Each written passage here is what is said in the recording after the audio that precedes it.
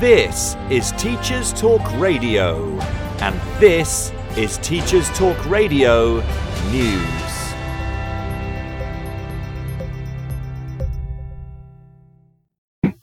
With schools across all 4 home nations due to close on Monday the 19th of September as part of the plans for the funeral of Queen Elizabeth II, much of this week's news is set to focus on issues away from reflections and remembrance of the UK's longest-serving monarch. In Scotland, the largest teaching union has voted to go on strike in a dispute over pay. The Educational Institute of Scotland, known as EIS, rejected a 5% pay offer following a ballot.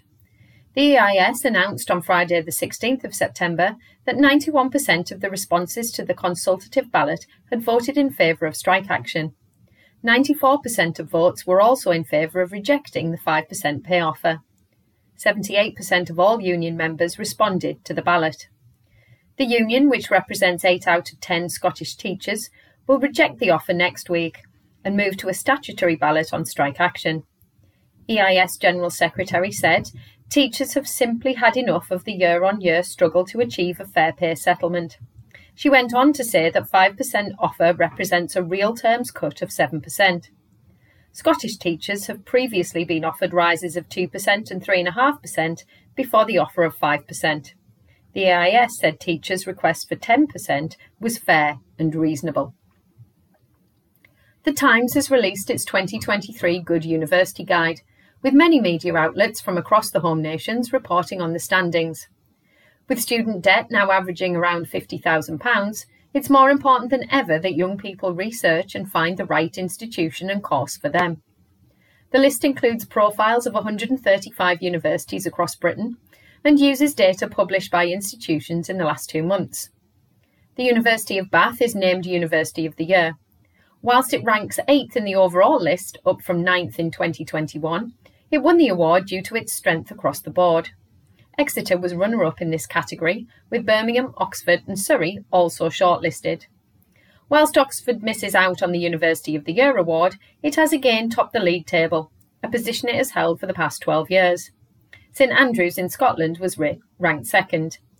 Durham University was named Sports University of the Year thanks to its collegiate structure which encourages high levels of participation. The full list can be found by subscribing to the Times website. And finally, 250 former students at Bedford's Training College were awarded honorary degrees and reunited by the University of Bedfordshire this week. The graduates, now in their 60s, 70s, 80s and 90s, attended the college between 1940 and 1978. The college, known in later years as the Bedford College of Physical Education, held special ceremonies to celebrate sport and lifelong learning through physical activity. Most of the recipients have taught PE in schools, universities and local communities over the decades. In a week where service to others has been at the forefront of reflections about Her Majesty the Queen, the college has recognised the service and dedication of its former students. This has been your Teachers Talk Radio News with Joe Fox. This is 2 Minute Tech with Steve Woods, your tech briefing on Teachers Talk Radio. Hello, this week I'm going to talk about a social media post we regularly see. It goes something like this. I'm trying to show my class the reach of social media. Please reply with where you are in the world. Personally, I love this post, and to honour it, I'm going to try it myself with a slight twist. I'm going to use the Insert 3D map in Excel to show all of the places in the reply on a map of the world. It's so easy to do. You simply put a title in a new column, for example, towns, and then add all of the place names below. Finally, click Insert and choose 3D map. If it's the first time you're using it, you'll need to follow a few prompts to get it working, but you'll be greeted with a 3D map of the world with a little square pinning all of the places you typed in. If you don't use Excel, don't worry. You can do the same in Google Maps by clicking on directions and adding every place as a waypoint on a journey. This is a great way of showing pupils the reach of social media posts in a way that they can visualize. I'll post the final map next week so you can use it with your pupils and save you a job. So, what are you waiting for? Reply to my tweet or tell at TT Radio 2022 where you are and tag me in at Steve Woods 1-1. Next week, I'll post the results. TT Radio 2022. Follow us and tell us what you want to know about tech. I'm Steve Woods, and that was 2 Minute Tech. 2 Minute Tech with Steve Woods, your tech briefing on Teachers Talk Radio. Today's show, I am talking about cold calling. We are looking at the pros and cons of cold calling. We are looking at how useful it may or may not be as a technique. It's something that I know is quite divisive in the teaching community. And I'm also aware that I have the what we might call the wrong point of view, because I personally am against cold calling in the classroom. So I will be interested to see whether I am able to change my own mind today as I explore cold calling with you. That's the plan. From a very chilly Gloucestershire, we are at 9 degrees right now, and that is the signal that autumn is well and truly here. Of course, it's that funny transitional stage of autumn where it can be very difficult to figure out exactly what you are having to wear. So I had the day off of school yesterday. I was very lucky, but I did have to pop in. I had a meeting, and as a result of that meeting, I needed to go into school and just talk to a couple of teachers. So because I was at home, I was just in my casual clothes. I was in a hoodie, and I knew it was cold. So as I went out to school, I put my coat on. But by the time I had rushed to school and made my 10-minute journey, I realized that I was too hot, and I was in fact dripping in sweat by the time I got there. So it's one of those times where it can be very, very difficult to figure out exactly what we are having to wear in order to be comfortable. But that's okay. That's okay. I personally am one of those people, and I discussed this very early on in the show's career when we were going through the heat wave in England. I am absolutely one of those people that would rather be too cold than too warm, because my theory is you can always add layers to warm yourself up, but it can be much, much more difficult to cool yourself down. So I personally would rather put some extra layers on and make sure that I am plenty warm rather than not have enough to wear.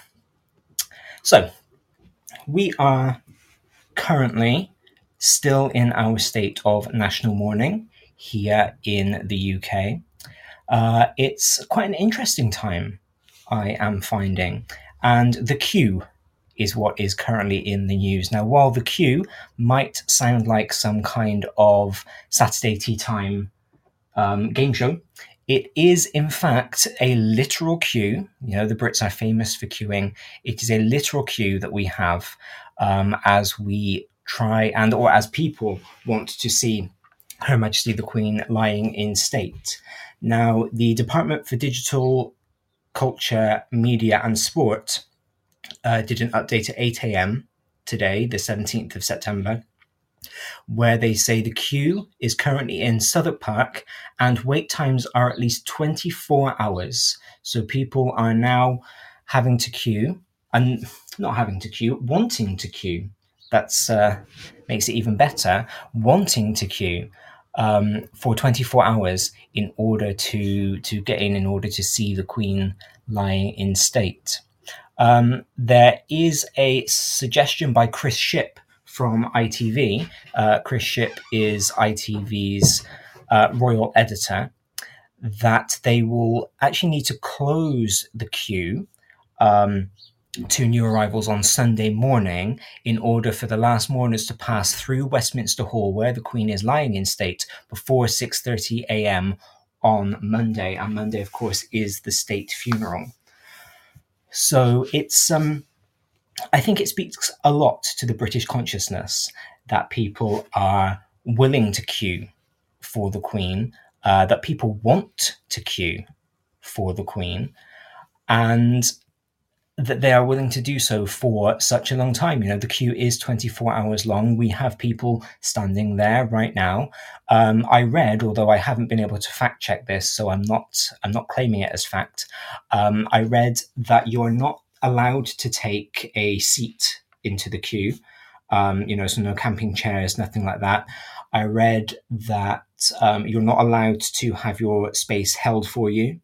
Clearly, you're not allowed to jump the queue because this is Britain, and that's not something that we do. So it can be a very uncomfortable wait for some people, just so that they can make that 30-second, 1 minute mark of respect as they see the Queen lying in state. And I think that's a wonderful thing. I think that really speaks to how many lives Her Majesty the Queen did in fact touch during her reign, and the great affection that people held for her. That seems to be the running theme at the moment, is how happy people are in order to see her, in order to have the opportunity to see her, and in order to have seen her, in order to have met her. I feel like there is a feeling of a closing in the UK at the moment. I mean, it's definitely the end of an era. We are no longer Elizabethans, though I don't know how many people ever considered us to be Elizabethans. For me, the term conjures some lovely Tudor image rather than, living in 2022. But that's what we were, and that is now over. And I think, in addition to processing the death of the Queen and what that means, there is a lot of processing going on about the end of that era and that transition. The British are famed for our keep calm and carry on mentality, but we don't do change particularly well. One of the key things that came out of the lockdowns during the COVID pandemic was this desire to carry on, was this desire to get back to normal. And that seems to be something that the British like. We like normality, we like routine.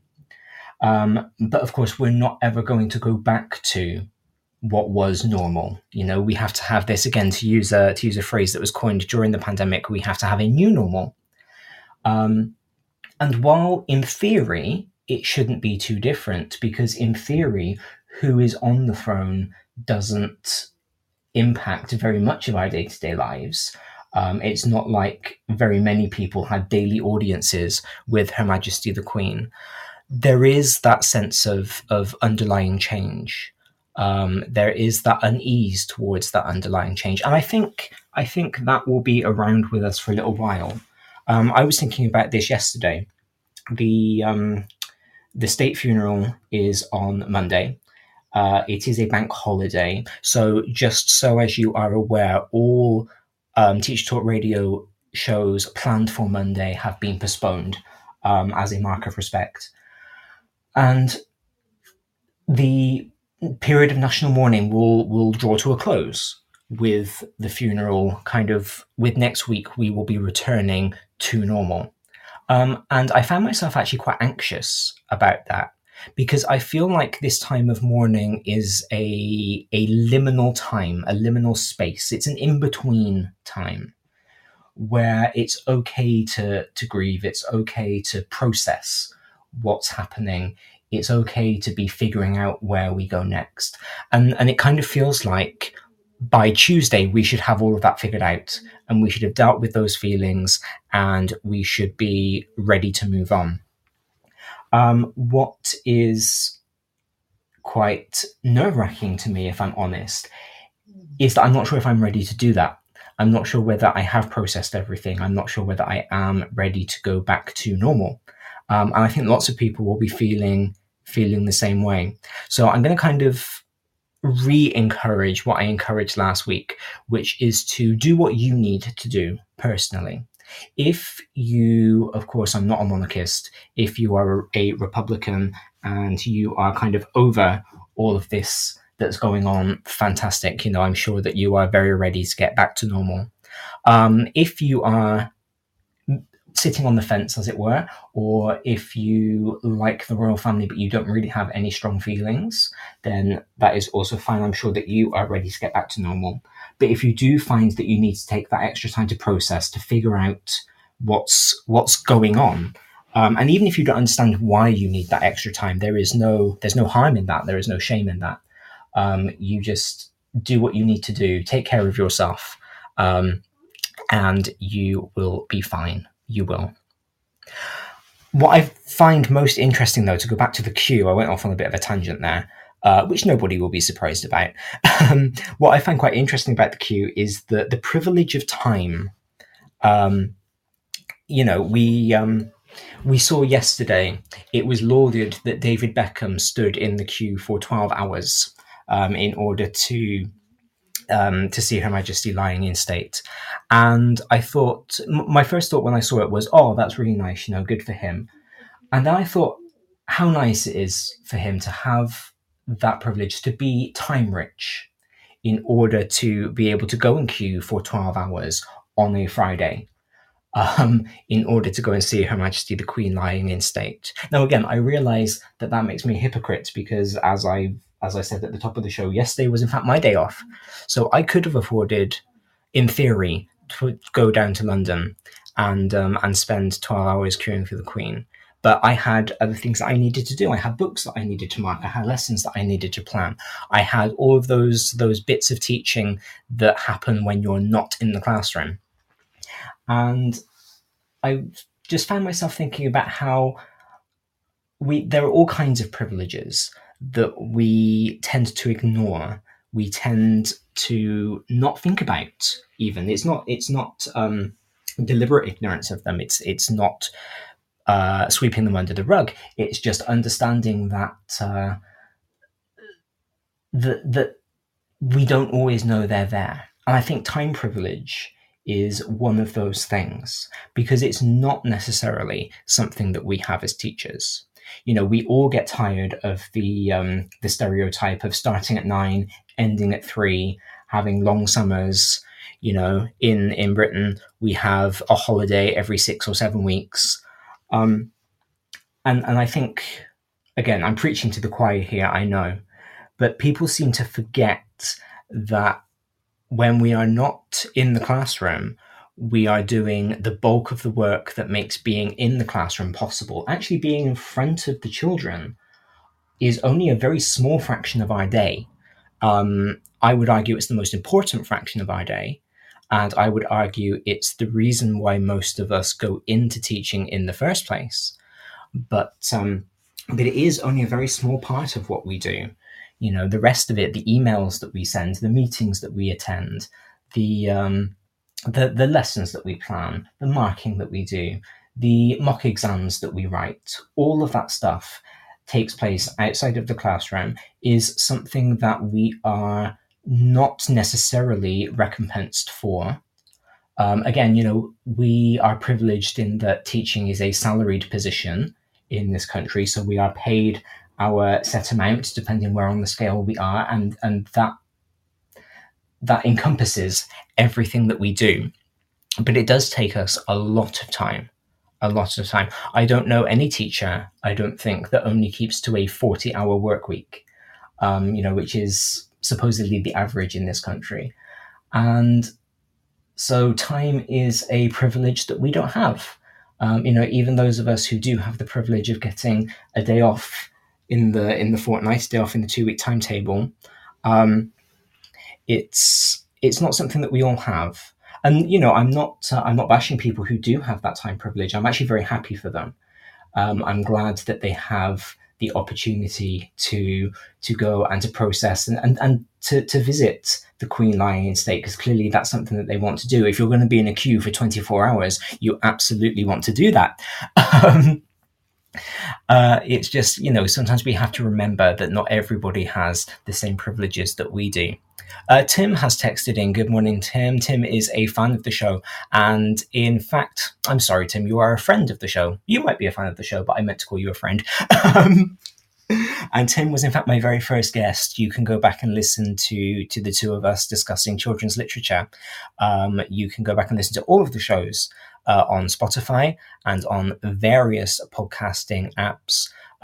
Do go back and listen, because Tim has some very interesting things to say about children's literature. So if that's something that you are interested in, please do go and check that out. But he says, I think it's important to remember there's no time limit on grief. State mourning needs a schedule, but our emotions don't. Similar to time, our emotions are pretty much big balls of wibbly-wobbly, emoty-woty stuff. Very true. Very true. And you are right. You are right. State morning does need a schedule. We can't do the same thing forever.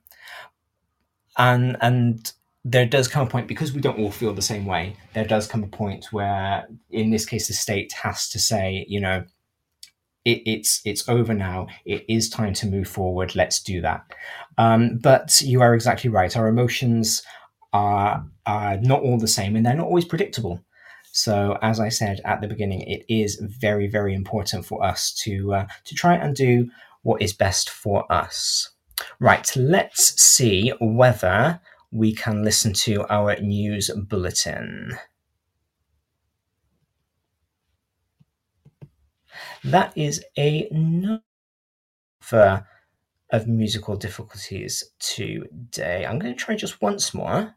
Hi, I'm Charlie Burley, the Teacher's Health Coach.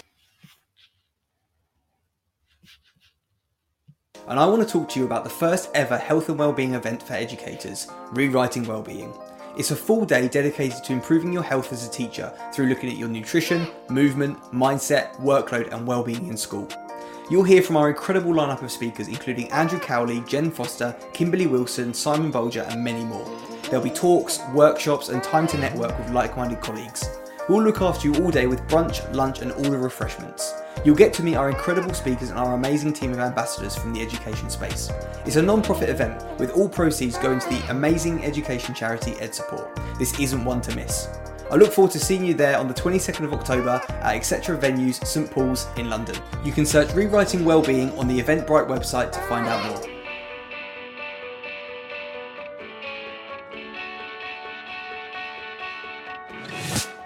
This episode of Teachers Talk Radio has been made possible with support from Witherslack Group, the UK's leading provider of SEN education and care.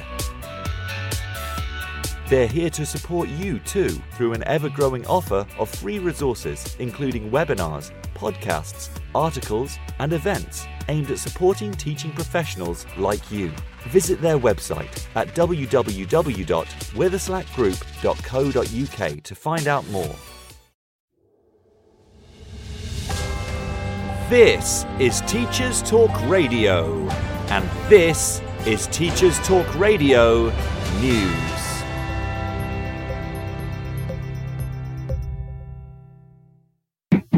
With schools across all 4 home nations due to close on Monday the 19th of September as part of the plans for the funeral of Queen Elizabeth II, much of this week's news is set to focus on issues away from reflections and remembrance of the UK's longest-serving monarch. In Scotland, the largest teaching union has voted to go on strike in a dispute over pay. The Educational Institute of Scotland, known as EIS, rejected a 5% pay offer following a ballot. The EIS announced on Friday the 16th of September that 91% of the responses to the consultative ballot had voted in favour of strike action. 94% of votes were also in favour of rejecting the 5% pay offer. 78% of all union members responded to the ballot. The union, which represents 8 out of 10 Scottish teachers, will reject the offer next week and move to a statutory ballot on strike action. EIS General Secretary said, "Teachers have simply had enough of the year-on-year struggle to achieve a fair pay settlement." She went on to say that 5% offer represents a real terms cut of 7%. Scottish teachers have previously been offered rises of 2% and 3.5% before the offer of 5%. The EIS said teachers' request for 10% was fair and reasonable. The Times has released its 2023 Good University Guide, with many media outlets from across the home nations reporting on the standings. With student debt now averaging around £50,000, it's more important than ever that young people research and find the right institution and course for them. The list includes profiles of 135 universities across Britain, and uses data published by institutions in the last 2 months. The University of Bath is named University of the Year. Whilst it ranks 8th in the overall list, up from 9th in 2021, it won the award due to its strength across the board. Exeter was runner-up in this category, with Birmingham, Oxford and Surrey also shortlisted. Whilst Oxford misses out on the University of the Year award, it has again topped the league table, a position it has held for the past 12 years. St Andrews in Scotland was ranked second. Durham University was named Sports University of the Year thanks to its collegiate structure which encourages high levels of participation. The full list can be found by subscribing to the Times website. And finally, 250 former students at Bedford's Training College were awarded honorary degrees and reunited by the University of Bedfordshire this week. The graduates, now in their 60s, 70s, 80s and 90s, attended the college between 1940 and 1978. The college, known in later years as the Bedford College of Physical Education, held a special ceremonies to celebrate sport and lifelong learning through physical activity. Most of the recipients have taught PE in schools, universities and local communities over the decades. In a week where service to others has been at the forefront of reflections about Her Majesty the Queen, the college has recognised the service and dedication of its former students. This has been your Teachers Talk Radio News with Joe Fox. This is 2 Minute Tech with Steve Woods, your tech briefing on Teachers Talk Radio. Hello, this week I'm going to talk about a social media post we regularly see. It goes something like this. I'm trying to show my class the reach of social media. Please reply with where you are in the world. Personally, I love this post, and to honour it, I'm going to try it myself with a slight twist. I'm going to use the Insert 3D map in Excel to show all of the places in the reply on a map of the world. It's so easy to do. You simply put a title in a new column, for example, towns, and then add all of the place names below. Finally, click Insert and choose 3D map. If it's the first time you're using it, you'll need to follow a few prompts to get it working, but you'll be greeted with a 3D map of the world with a little square pinning all of the places you typed in. If you don't use Excel, don't worry. You can do the same in Google Maps by clicking on directions and adding every place as a waypoint on a journey. This is a great way of showing pupils the reach of social media posts in a way that they can visualize. I'll post the final map next week so you can use it with your pupils and save you a job. So, what are you waiting for? Reply to my tweet or tell at TT Radio 2022 where you are and tag me in at Steve Woods 1-1. Next week, I'll post the results.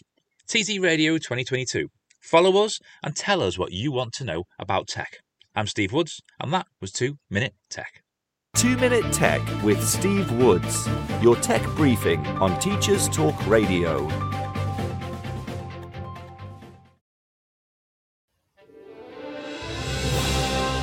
You've been listening to Teachers. You have been listening, but I am not ready to end my show yet. I have barely got started. We are, like I said at the top, we are talking cold calling today. Cold calling is currently in vogue again, it seems. I've had Inset on it very, very recently. I know lots of people have had Inset on it quite recently. I think as inspections have been gearing up again over the last year or so, people have been thinking more about it, thinking about whether it is, in fact, what inspectors are looking for. But more importantly, thinking about the pedagogy of it, thinking about the relevance of it. Tom Sherrington, on his Teacherhead blog back in February 2021, calls it the number one strategy for inclusive classrooms. We have a blog from Martha Rush. This was back in 2018, but she says cold calling done right is an effective way to build classroom participation.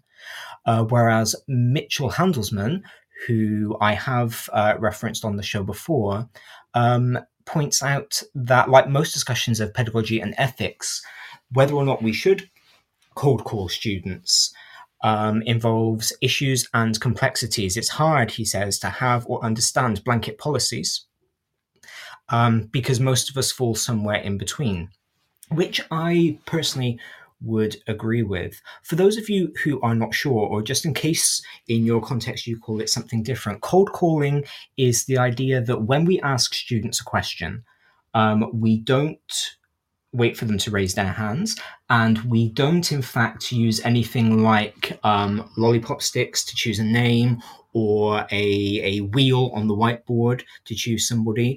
We pick theoretically at random from the students that we have in front of us.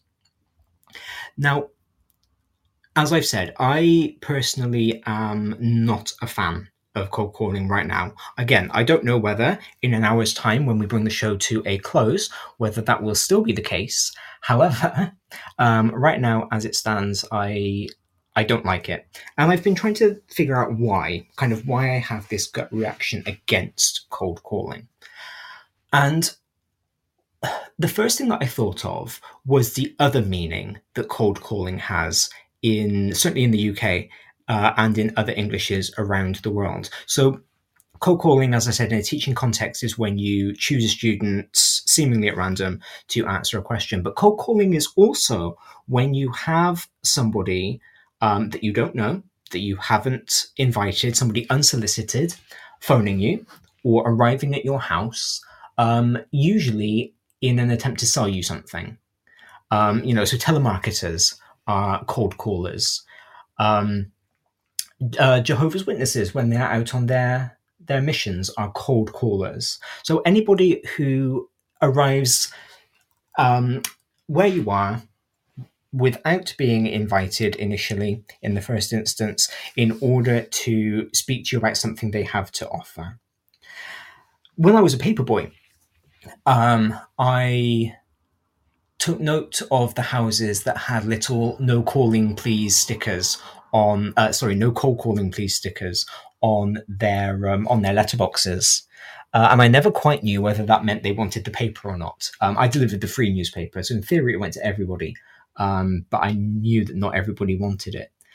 And I was thinking, as I was planning the show, about how we respect adults when they say "no cold calling, please." We respect when people don't want to have their landline numbers in a phone book because they don't want unsolicited calls. We respect when people keep their mobiles on silent so that the spam calls don't come through. And yet we don't respect students who may not wish to answer a question, who may not wish to be called on. And there is something about that doesn't quite sit right with me. This idea that we don't offer the same type of respect, the same type of autonomy to our students as we do to adults. Because I couldn't get away with, as a paperboy, knocking on the door of somebody who said "no cold callers, please," and trying to sell them a newspaper. They would have had every right to phone the newsagent and complain about me. Even if I thought it was in their best interests to have the newspaper, if I thought that they needed to know what was going on in the world, that wouldn't have mattered. And so why am I not extending that same respect towards my students who, because I think it's important to know whether or not they are thinking, are called on, are requested to answer questions. So we'll look at some pros of cold calling to start with, because, again, like I said, I am open-minded. I don't mind proving myself wrong. I don't mind proving myself wrong live on air either.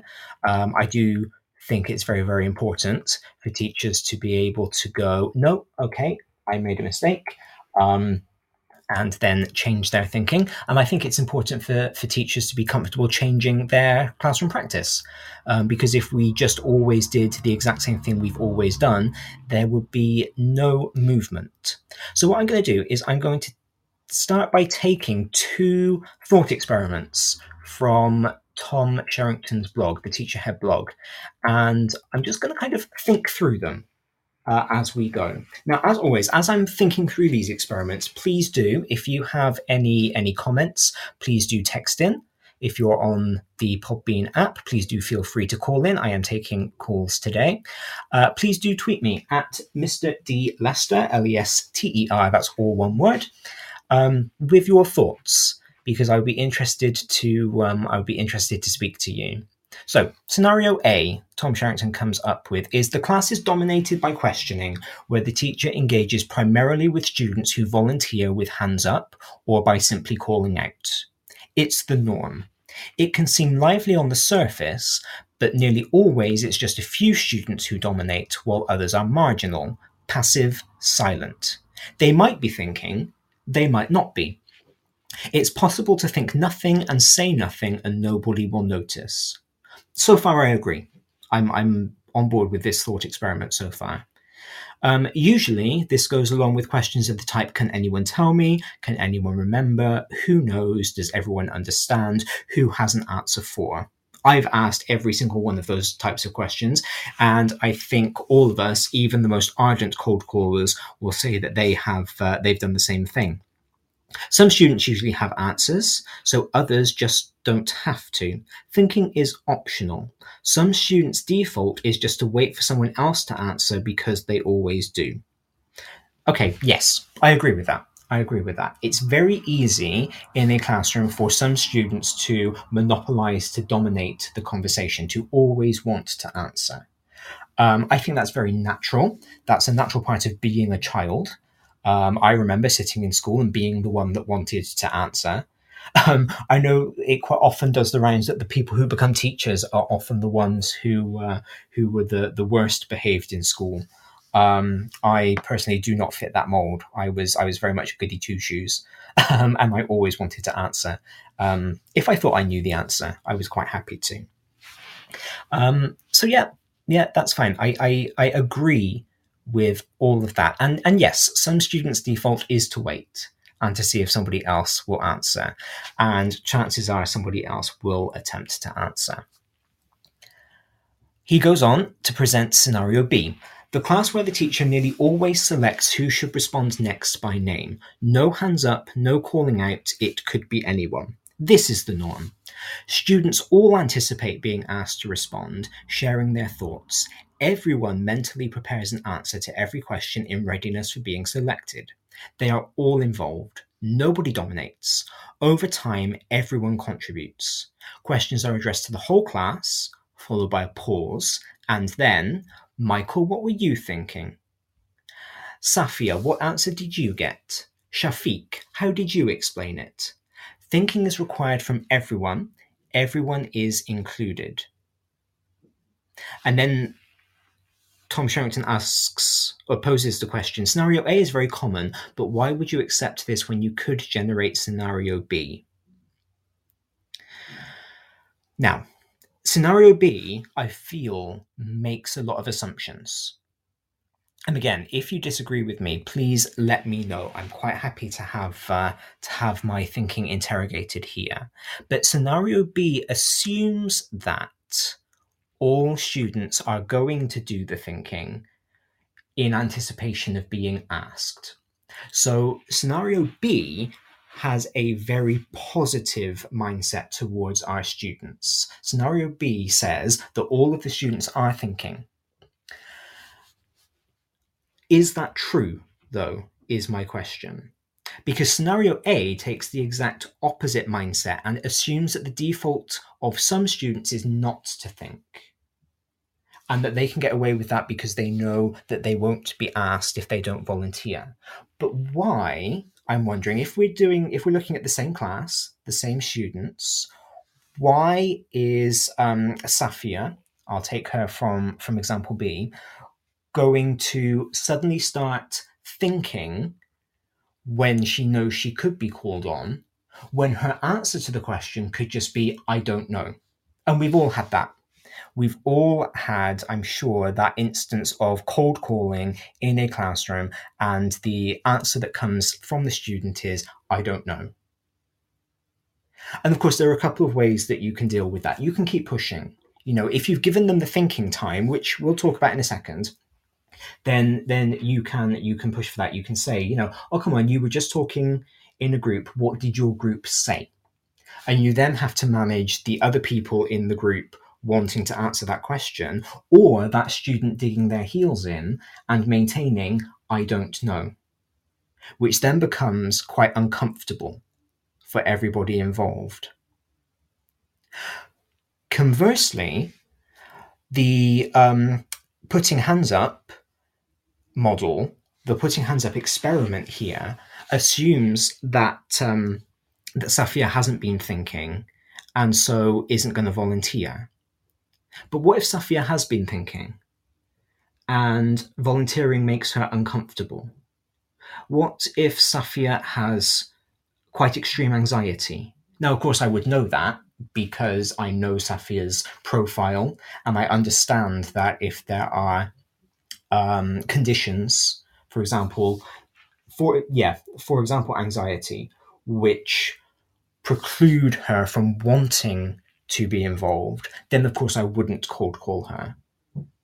But does that then take away from the power of cold calling? Because if Safia knows that I know that she doesn't like to be cold called, under the thought experiment of A, she also knows that she won't be called on, and so she might not think. And so this idea is making all sorts of presumptions about the nature of our students. And in some instances, it's quite negative presumptions, because the assumption has to be here that students do not want to answer the question. Because the assumption in thought experiment A is that students don't want to answer, and so they won't if they can get away with it. And the assumption in B is that students don't want to answer, and so I have to force them by not giving them the ability to opt out. And I think that underestimates our children quite a lot. Yes, I will concede that there are probably children who do not want to answer. There probably are children who just want to coast through the lesson, who want to make it to break time, to lunchtime, so they can talk to their friends, play football, whatever it is they want to do. But I do actually think that the vast majority of children like thinking. They like learning. They like being challenged. And so I think if you are coming from a place of children don't want to think, you are automatically doing them a disservice.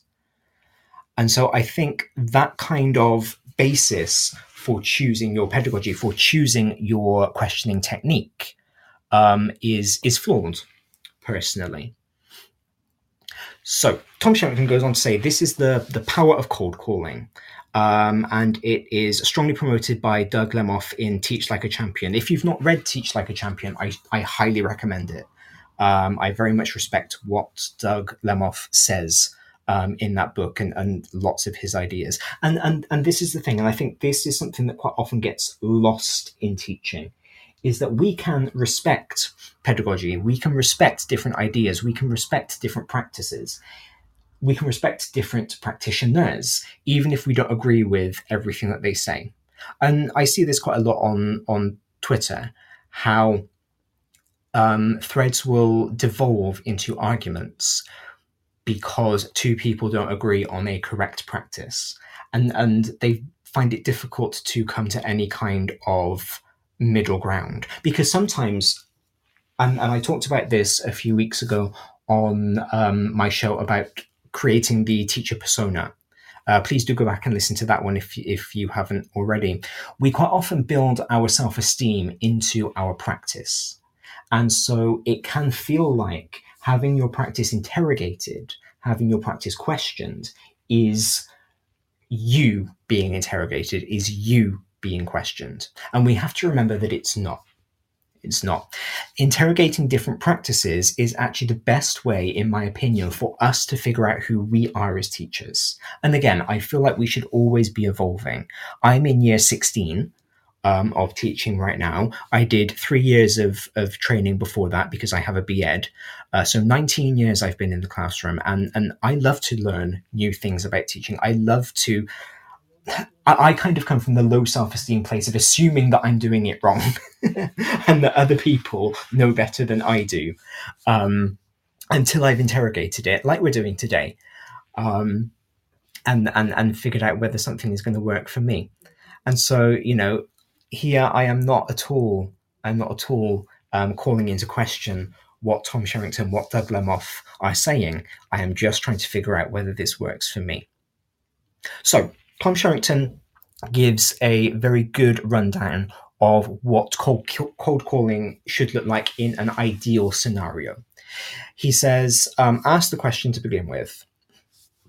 And the example that he gives is, what's a good way to work out 12 times 17? Then give thinking time. So no hands up at this point, no calling out at this point. You have them think. I like that. Because I think a lot of time when students give the wrong answer, it's because they felt caught on the hop. They felt like, because they're quite competitive generally with each other, they feel like being first is the most important. So they will answer before they've really had time to process. And we've all had it where we've asked a question, a student gives a wrong answer. Then when they find out the correct answer, they go, oh, I was going to say that. And you know, lots of us make jokes about it. My default response to that is always, well, why didn't you? And it's not a sarcastic question. I honestly want to try and get to the bottom of their understanding. If you knew the answer, why did you not say it? And it is quite often because in the rush to get there first, they just say the first thing that comes to mind without really processing your question. So I do feel like thinking time is a good idea. And of course, that's when you can bring in think, pair, share. If that's part of your practice, the idea of getting them to talk to the person sitting next to them. It's where you could get them writing their thought process. I attended a seminar on Tuesday evening about metacognition, about the thinking of thinking. And the gentleman that ran it was talking a lot about having students record their thinking process. He approached it from an angle of, if we do that, then we've got something to show parents, we've got something to show inspectors, we've got something to show senior leaders, to prove that we are doing metacognition. And again, while I don't agree with that angle, quite often getting students to write their thought process down can be quite revealing to us and to them. And to lots of our students, it's beneficial. I personally process through writing. And so, you know, if I had a mini whiteboard, if I had a jotter, if I had a learning journal rather than an exercise book, and I was able to write through my thought process, I might be able to make my connections a bit quicker than if I were talking to somebody or if I were just thinking by myself. So I think thinking time, regardless of what your preferred questioning method is, I think thinking time is always very, very useful. Then it says select someone to respond. And the example that he gives here, again, keeping with our 12 times 17 scenario, is, right, so Kelly, what were you thinking? And he says that needs to be warm and invitational. And Kelly then responds, I think it's 204. So as the teacher, you have selected somebody completely at random, in theory. I'll come back to that in a second. And you are inviting them to answer the question, and you are being warm and invitational. Now, again, I cannot personally think of a scenario where you would invite a student to ask a question and not be warm and invitational. Now, again, I am one of those teachers who believes in fostering a warm atmosphere in my classroom. In case this is your first show, in case you didn't know, I am a languages teacher. And so in my classroom, there is a lot of talking in a foreign language. And that can be really, really intimidating for students because they feel judged immediately. They know that I'm listening. They know that I am at a higher level of language than they are, and they think that I'm making snap judgments every time anything comes out of their mouth. So for me, it's really important to foster a classroom where they feel that they can make mistakes, that they can speak and get something wrong, because they will, because we all do. I still do. When I'm chatting, that doesn't mean that I don't speak my languages, doesn't mean that I don't speak my languages fluently. It just means that quite often my mouth works faster than my brain does. And so for me, it's very important. It's very important to have that warm atmosphere. But, you know, again, in 19 years, I don't think I've ever seen a teacher, when asking a question, who doesn't do that. Even the teachers whose practice is based around being tough, whose practice is based around being strict, they still invite questions warmly. There is never a brusqueness that I personally have seen. So again, I think that is really good, and I think that applies to all methodology. Then the teacher responds to the answer. Yes, that's the right answer. What was your method? So we've got a follow-up question now, still on Kelly. So at this point, this isn't cold calling. This is getting Kelly to expand on her thinking. And again, if we are taking that baseline of students don't want to think and students don't want to participate, don't we now have students checking out of this conversation because they know that Kelly is the one being asked? Then it says, select another student. So the example here is Kelly does her response. She says, I did 10 times 17, then 2 times 17 and added them up. And then the teacher says, great. And Abdi, what about you? What method did you use? Now, in the example, Abdi has a different method. I did 10 times 12 to make 120. 7 times 12 is 84, and then added them together. But again, if we are taking the assumption, the baseline that students don't want to think, what would stop Abdi from just saying, I did the same as Kelly? Which again is something that we've all encountered, I'm sure, in our questioning at some point.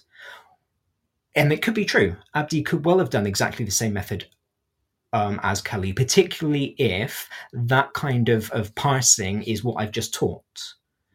But Abdi could also be saying that because he didn't want to do the thinking. So even in this cold calling scenario, we do have places where other students can check out of the conversation. And so personally, I am not yet seeing this utopian idea where everybody has to be thinking all of the time. So Tom evaluates his thought process by saying, in the cold call scenario, Kelly and Abdi anticipate being asked, they think and they engage, it's the norm. It's safe, friendly, supportive, and inclusive. If they were wrong or unsure, the teacher finds out and can respond, offering appropriate support or instruction. The scenario A experience could be very different. The teacher asks, does anyone know 12 times 17? Michael knows. Michael puts his hand up. He's correct. The teacher thanks him and moves on.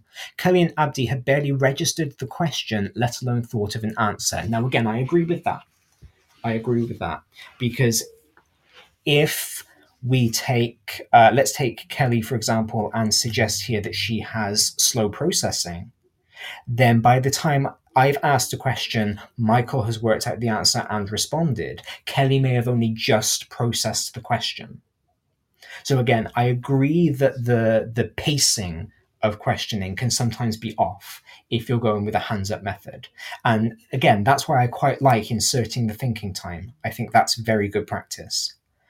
But it doesn't necessarily mean that Abdi, who maybe doesn't have slow processing checked out, maybe he wanted to volunteer as well. Maybe he put his hand up as well. And maybe on the teacher's lesson plan, they had written that they were going to call on Michael. Because again, and I think this is where the root of my my aversion to cold calling comes from. Because I remember in my teacher training, particularly in the first year, we had to plan to whom we were going to ask our questions. So it looked like cold calling, but it was figured out in advance. They never quite explained to us why we had to do that. I personally think it's so that we remembered to ask questions, because that's not always intuitive. That's not always something we think to do, particularly when you're a new teacher and you are consumed with getting through your content, getting through your plan. But we had already pre-selected who we were going to ask those questions to. And at the beginning, when you're not confident, you, by which we mean I, pre-selected students I thought would know the answer, because I wasn't yet confident enough in my teaching to want to tackle an incorrect answer in that moment. If I had an exercise book in front of me and it was incorrect, then I had time to process what the student had done. I had time to figure it out, or to ask my class teacher for some advice. But in the moment, I think had I had an incorrect answer, I'd have gone, okay, no, that's not quite right, and then moved on to my next person with their hand up while I processed the thinking so that I could correct that first student privately a bit later on. And so it looked like cold calling, but in fact it wasn't. It was a pseudo cold calling. Tim has texted in again. He says, rather than thinking about the question, I'd usually be silently panicking I was going to be singled out. And that's a really interesting point. Because I think that's quite common. And I think that's more common than we give it credit for. I was talking to a teacher friend of mine before the show, and he said something very, very similar. He said that he had an inset where cold calling was the norm, and the trainer was just picking people at random to answer questions. And he hated that because of that fear of being singled out. I hate it. We had a very similar inset where our senior deputy head was demonstrating cold calling, and I hated the idea that I might be called out. Now, I'm not a nervous person. You know, I wouldn't be hosting the show. I wouldn't be here with you every Saturday morning if I were a particularly nervous person, if I didn't like speaking in front of other people. However, I do have an anxiety disorder. I'm quite happy to tell you all that. I'm quite happy to discuss that here because I'm an advocate for teacher mental health. And so even though I have no issue talking in front of people, and I have no issue talking about pedagogy in front of people, very happy to talk about teaching. I will do that all day long. I still did not want to be called on. And so again, just as Tim said, rather than actually thinking through the question that our senior deputy had asked, and it was a pedagogical question, I was sitting there going, please don't pick me, please don't pick me, please don't pick me, please don't pick me. And that's exactly the scenario that our students are in. Because they are with their peers, they know that a question is coming, and I would suggest that the students who want to be called on are the same as the students who would raise their hands anyway. So I agree with you, Tim, completely. And I think quite often it can be more damaging to put students on the spot. And in fact, in Mitchell Handelsman's article, The Case of Classroom Cold Calling, What Do You Think? On Psychology Today, he says it might be harmful for some students to be put on the spot. They may feel intimidated, perhaps too intimidated, even to come to class or to pay attention. I'd be violating the principle of I would be violating the principle of do no harm. And I think that's very, very important. We know that school avoidance is unfortunately a common occurrence. We know that school avoiders, children who don't want to come into school of the morning, their numbers are on the rise. And of course, I'm not suggesting at all that cold calling is responsible for that. But I do have to wonder how many of our students, particularly because we are seeing more and more students exhibiting anxiety and depression after the pandemic. Lots of anti-lockdown people like to point this out. And so I do wonder how many of our students actually, particularly now, do have some kind of anxious trauma almost that they are processing that we may not know about. But that putting them on the spot like this might exacerbate.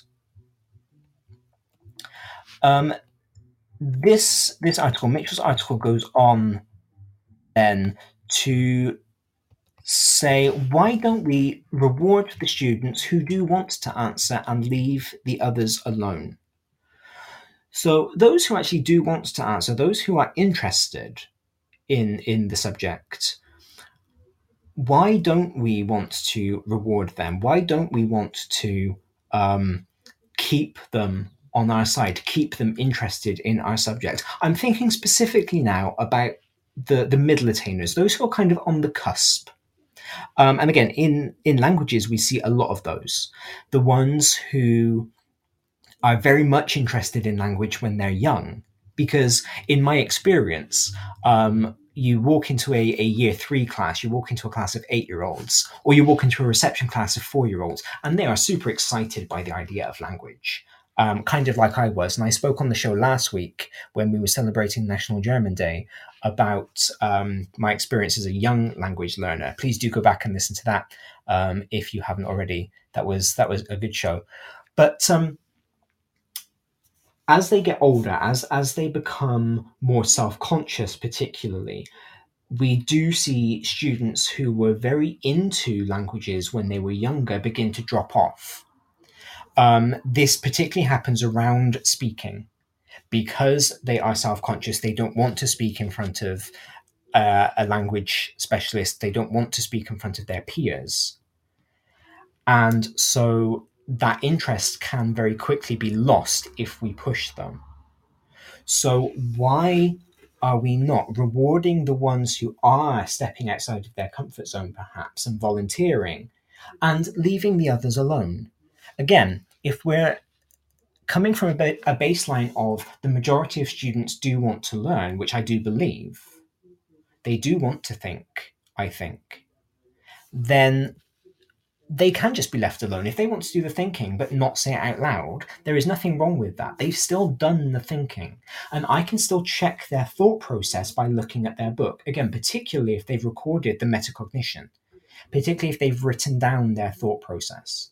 I am a big fan of moving away from traditional exercise books and more into learning journals, more into jotters, more into commonplace books. I will talk more about that, I think, on next week's show, because I want to come up with some ideas of how we can change how we use exercise books. But using them to record the thinking process actually is more valuable. If we are coming from a place where we have to justify a lot of our practice, which as teachers we do have to justify much of our practice, then having the thinking recorded in an exercise book or written on a mini whiteboard and photographed and then put on OneNote on their devices if you are in a one-to-one device school, that can prove to parents, it can prove to stakeholders, it can prove to your line manager that thinking has happened. And then they don't have to take our word for it, because they don't take our word for other things. They don't take our word for whether we have taught the curriculum. They go back and they look at our long-term planning. And so we kind of expect them to take our word for thinking processes, particularly in cold calling, I feel. And so, you know, having that metacognition written down proves all of those things. And then we can leave those students who don't want to volunteer alone. That will also then allow us to pick up on the students who are not thinking. Because that's kind of the point of cold calling, as far as I see it, is so that we can find those students who are not doing the thinking and engage them. But if I'm looking through an exercise book and I'm seeing that in the last 3 lessons, Sarah has only done one of the metacognitive activities, I can address that. I can talk to her. I can find out what's going on. And if it turns out that Sarah is just not wanting to think, if she is just being a bit lazy, I can find strategies around that. I don't necessarily have to risk her not being lazy, but her being anxious and exacerbating that situation in order to get her to think. So that's just kind of where I come from in that. So returning to the pros of cold calling, lots and lots of websites. If you were to Google cold calling, there are lots of sites which give us lists of pros. The most common ones that come up are everyone's contributions matter. And I think that's always true, personally.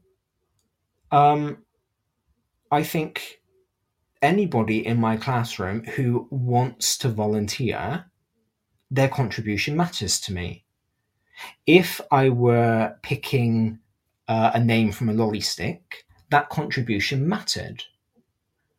And I do think that if you are fostering an environment where contribution matters, then those middle ground kids, the ones who are not sure, the ones who always preface their answer with, I don't know if this is right, but they're going to be the ones who are more likely to answer at that point. And they're also the ones, I feel, to return to what Tim said when he texted in, who might be the ones who have been panicking. Because the ones who just don't want to answer probably don't care enough to panic. They will be the ones who you cold call and they will be perfectly happy to say, I don't know. Whereas the ones who are on that cusp, the ones who are going to go, I don't know if this is right, but might be the ones who stumble through that answer, and that makes them feel more self-conscious. And so I think that valuing everyone's contribution doesn't preclude calling out their name because they've put their hand up. And in fact, having them put their hand up shows that you value that contribution, because they are not seemingly being chosen at random, even if you've made your list of people to ask right at the beginning. They are welcome into the space, into the thinking space that you are creating. Accountability is another big one that comes up on the list of pros. And again, Tom Sherrington mentions this. He says, the routine use of cold call establishes the student's mental habit that when a question is asked, they need to listen, engage, and think. It's not a big deal. It happens all the time. The effect is that students always feel involved. They can't opt out. But again, they will try to. The ones who don't want to engage will try to opt out. Again, I don't remember who it was. I'm very sorry, but I saw somebody this morning make a joke on Twitter about that frustrating moment where you ask a really good question and you think a student is going to answer, but instead they say, can I go to the toilet? There is nothing stopping that student from saying that when you've cold called them. They will still find their avoidance strategies. And again, you find yourself in that loop of, at what point do I stop pushing this student and move on to ask somebody else? That is negated, in my opinion, if we don't cold call, because if they don't want to answer, they just don't raise their hand. They don't need to find that avoidance strategy. And we already see those avoidance strategies. I had a couple in a lesson I taught on Thursday where I could see that two students were finding the content difficult. And like clockwork, those two students that I had spotted asked if they could go to the toilet when they were set off on the independent task. And so I saw that, and I knew that they were avoiding. And I think if I had been cold calling, they would have used that same strategy. It says, this list of pros that I have says everyone is made to think, or at least it makes more students think more of the time. And this is now where I'm starting to get on board. I think it's the absolute that I don't like.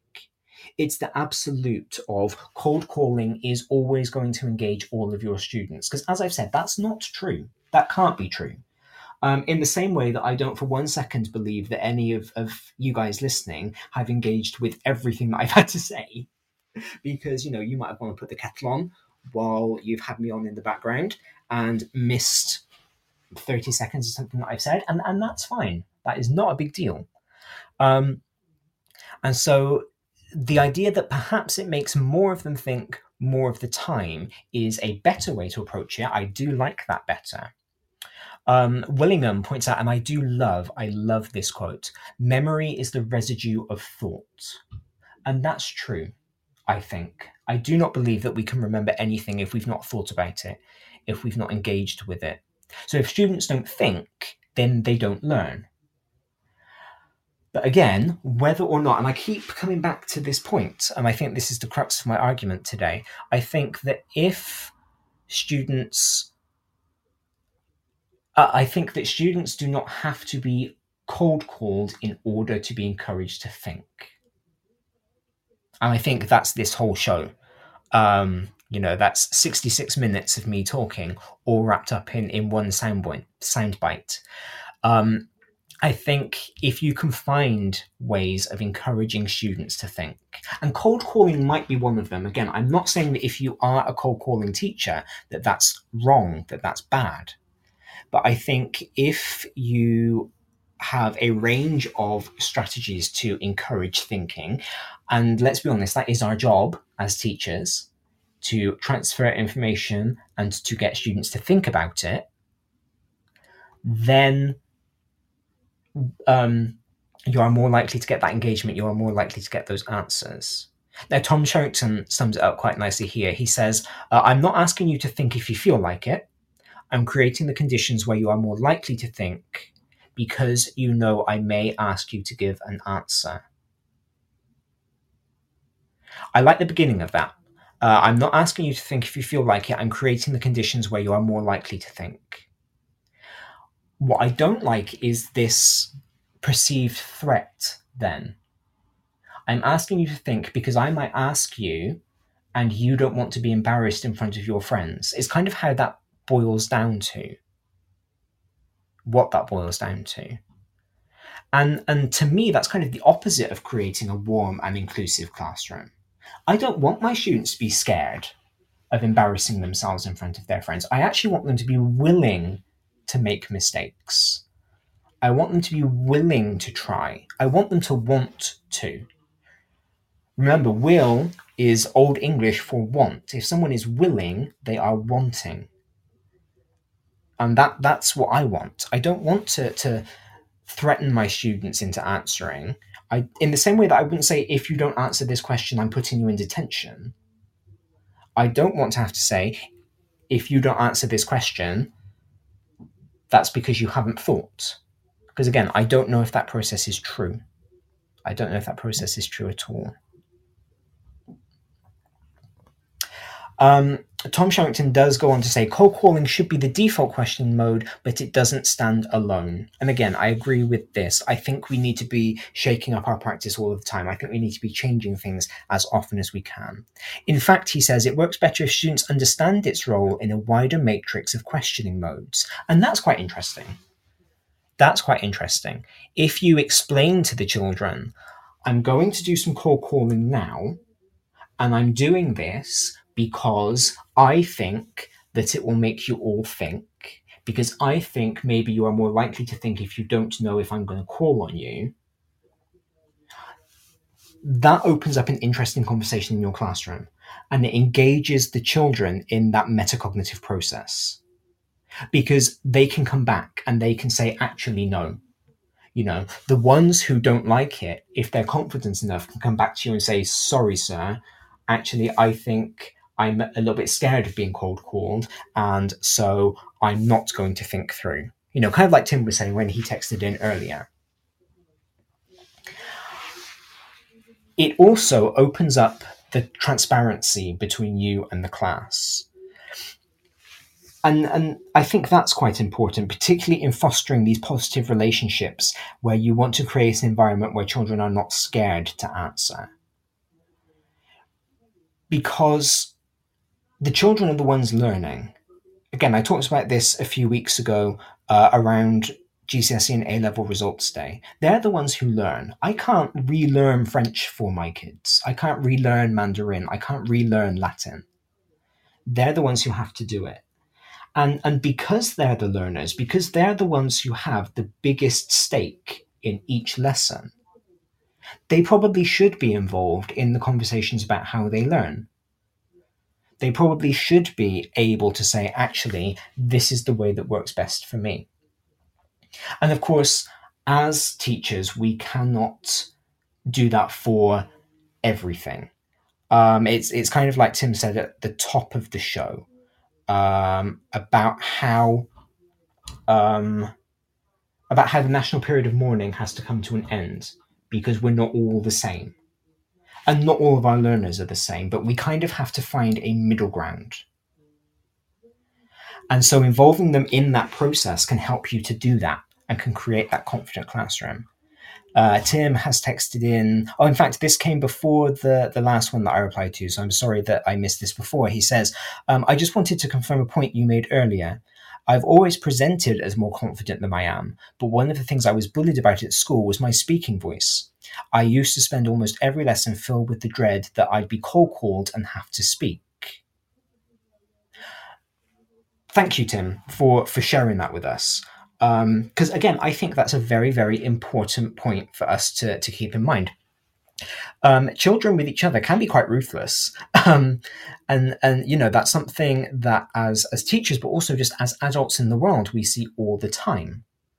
And because children are very tribal, they will find ways to call on the differences between somebody else and them. They like a them and us mentality. And again, we see this in the classroom. An example that I use when I talk about this quite frequently is when my classes say, are you going to set us homework? And they will automatically make that divide between me as the teacher and them as the cohesive whole. But they will also create divides between themselves and other students, particularly if they feel that strengthens those tribal bonds. And so if somebody's speaking voice is a source of ridicule, then that's going to be something that student doesn't want to put out there all of the time. And again, that does need to be dealt with. Our students do need to be told that the way somebody speaks is not a reason. There's never a reason to ridicule somebody. But somebody's speaking voice is perhaps one of the most ridiculous reasons, one of the most ridiculous justifications that anybody can try and come up with for ridiculing somebody.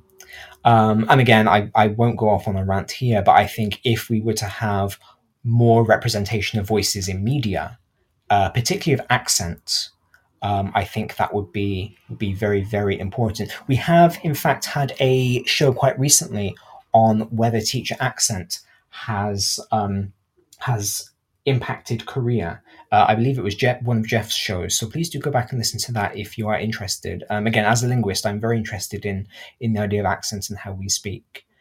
And so, I absolutely agree. And one of the ways that we can get around that as a teacher without cold calling is having them write answers on mini whiteboards. Now, again, that does open all of the students up to the idea of getting it wrong, because when you ask them to show you the whiteboard, they are displaying their answer not just to you, but to everybody. And in some ways, that does the same thing that cold calling does, because it doesn't give any of them the option of opting out, because at the same time, they are all going to display their thinking. And in fact, if that's what we are trying to get at, if we don't necessarily want to know whether they know the answer, but we want to see a student's thinking, having them write their answer on a small whiteboard and show you allows you to see that the whole class has thought. It doesn't just single out one student. And that's what the whole of this conversation about cold calling has been about. It's been about involving everybody. But again, when you cold call, you are asking just one person. You can then go back and ask somebody else. But if you're going to do that 34 times to involve your whole class, that's going to be the bulk of your lesson gone on just one question. Whereas if you get them to write it on the whiteboard, you are seeing all 34 answers at once. And, as teachers, we're used to speed reading. We can scan that very, very quickly, and we can make sure that they have all been thinking. Or if you have students, for example, who are not confident with their ability to write, and you are in a one-to-one device school, I find quite often that getting them to write their answer on their device, on a Word document, on a piece of whiteboard software, and then being able to view their screens is a very good way to do that, because they can then still keep that private. They don't need to share it with the others, and so they might not be embarrassed if they get the wrong answer, because you're the only one looking at it. During the first lockdown, I made extensive use of the website whiteboard.fi, which allowed me to create a class, assign each of my students an individual mini whiteboard that only they could see on their screens, but I could see all of them. And by doing that, I was able to see in real time, adjusting for the lag of updating the whiteboards, their thinking process. And I was able to ask questions and have them all answer at once. And if somebody didn't answer, I was able to address that without embarrassing them and without exacerbating any issues that may have prevented them from answering. Because I was able to say, oh, not everybody answered that question, so I would like to see everybody participating next time. I didn't single out the student that didn't answer, and I didn't say that it was compulsory to answer next time, because of course this was a distance lesson, and so I didn't know what was going on with that student. Perhaps they'd had connection difficulties and they weren't able to access the whiteboard. Perhaps they were having a bad day. Perhaps their little brother had COVID and they were worried. There were all sorts of reasons why they might not have answered, but I was able to phrase it as, I would appreciate it if you all tried. I would like everybody to try and answer next time. Because actually it is the thinking that was the most important. And then that took away any potential embarrassment of getting the wrong answer or not trying. And to call back to Tim's point, it took away the embarrassment of having to speak. Because again, in that situation, and we all had it, we all had students who pretended that their microphones were broken so that they didn't need to speak on Zoom or on Teams or whatever you were teaching on. And if you have a student who is being bullied, who is being victimized because of their speaking voice, they might be more likely to answer then if they're writing down than if you were to just cold call them. So I think rather than cold calling, what I'm doing right now is talking myself into asking for a bigger mini whiteboard budget. Because to me right now, that seems to be the best way to have questions answered. There are, of course, lots of different ways that we can cold call if we're choosing to do that in order to build confidence. So again, I don't want you to go away from this thinking that I think that if you're cold calling, then you're doing teaching wrong, because that's not true at all.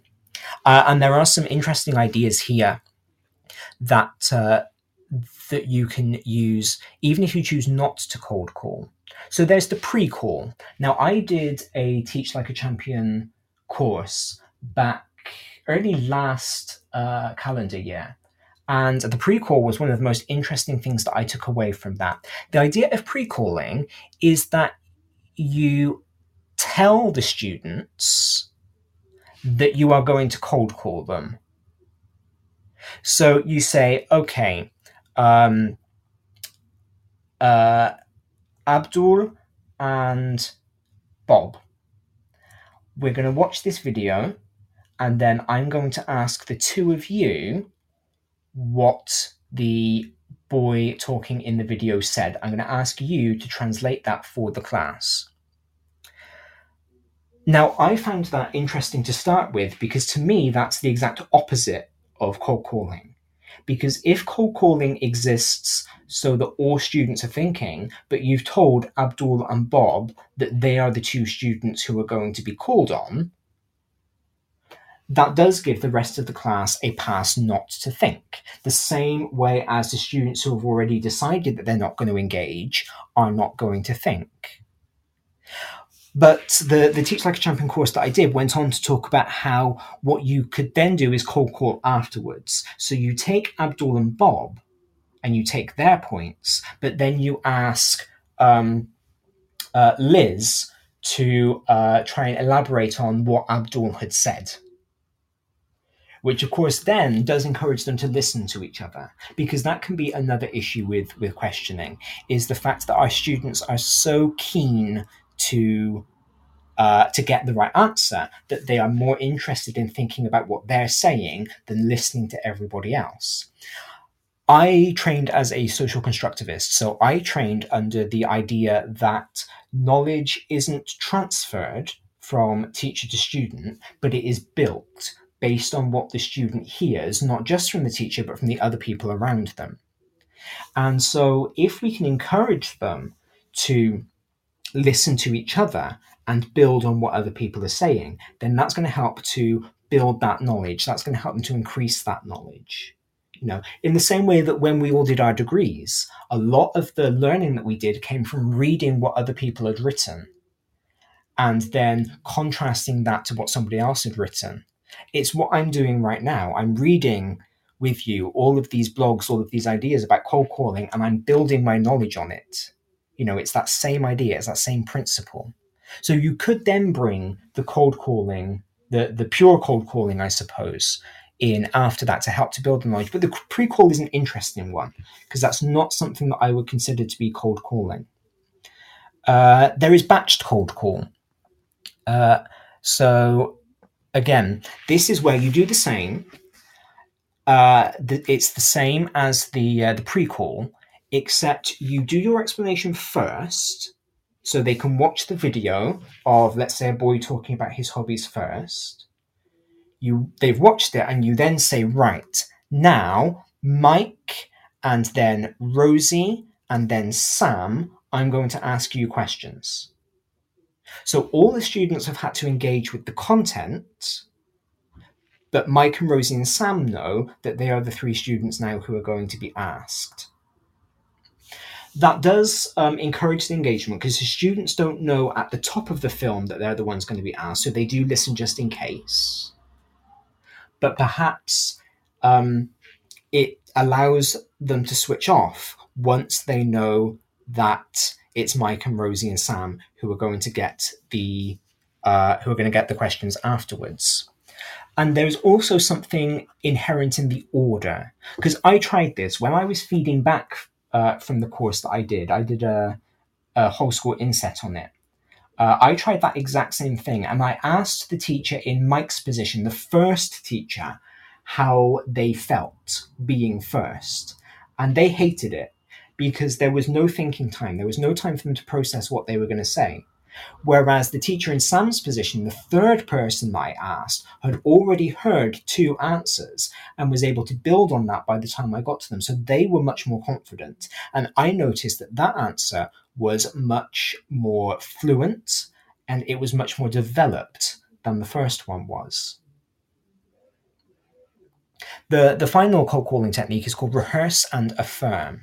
So that's where, again, you give them the opportunity to practice. And in Tom Sherrington's blog, he suggests that this is where you use your whiteboards so they can practice giving the answer. And then you cold call the students who got it right. But again, I'm not sure that that is cold calling, because you are picking a student specifically because you know that they've then got the right answer. You've already done what cold calling is presuming to do by seeing the thinking process. And what I talked about before about using the mini whiteboards, that's exactly that process, but I didn't necessarily cold call afterwards. What I might do is say, okay, fantastic. Does anybody want to share what they've written? Or I might use that technique and I might come back and pick somebody who I know has the right answer.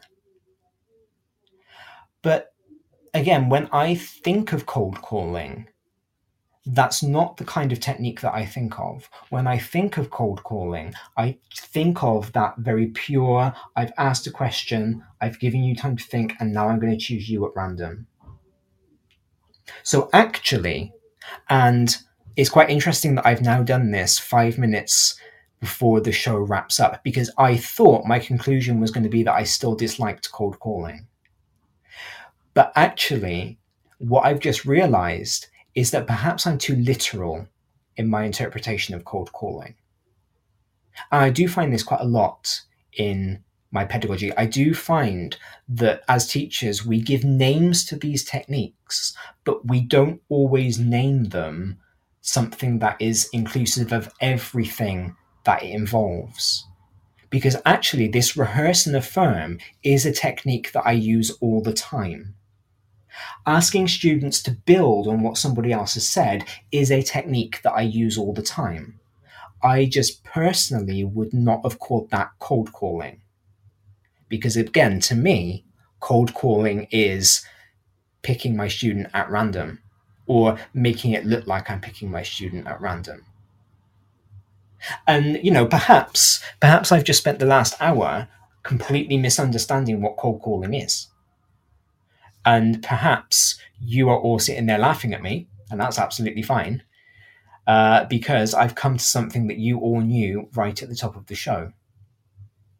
But I do wonder how many teachers have the same thought process as me and take the concept of cold calling very literally, and either don't realize that a lot of things that they are already doing are cold calling techniques.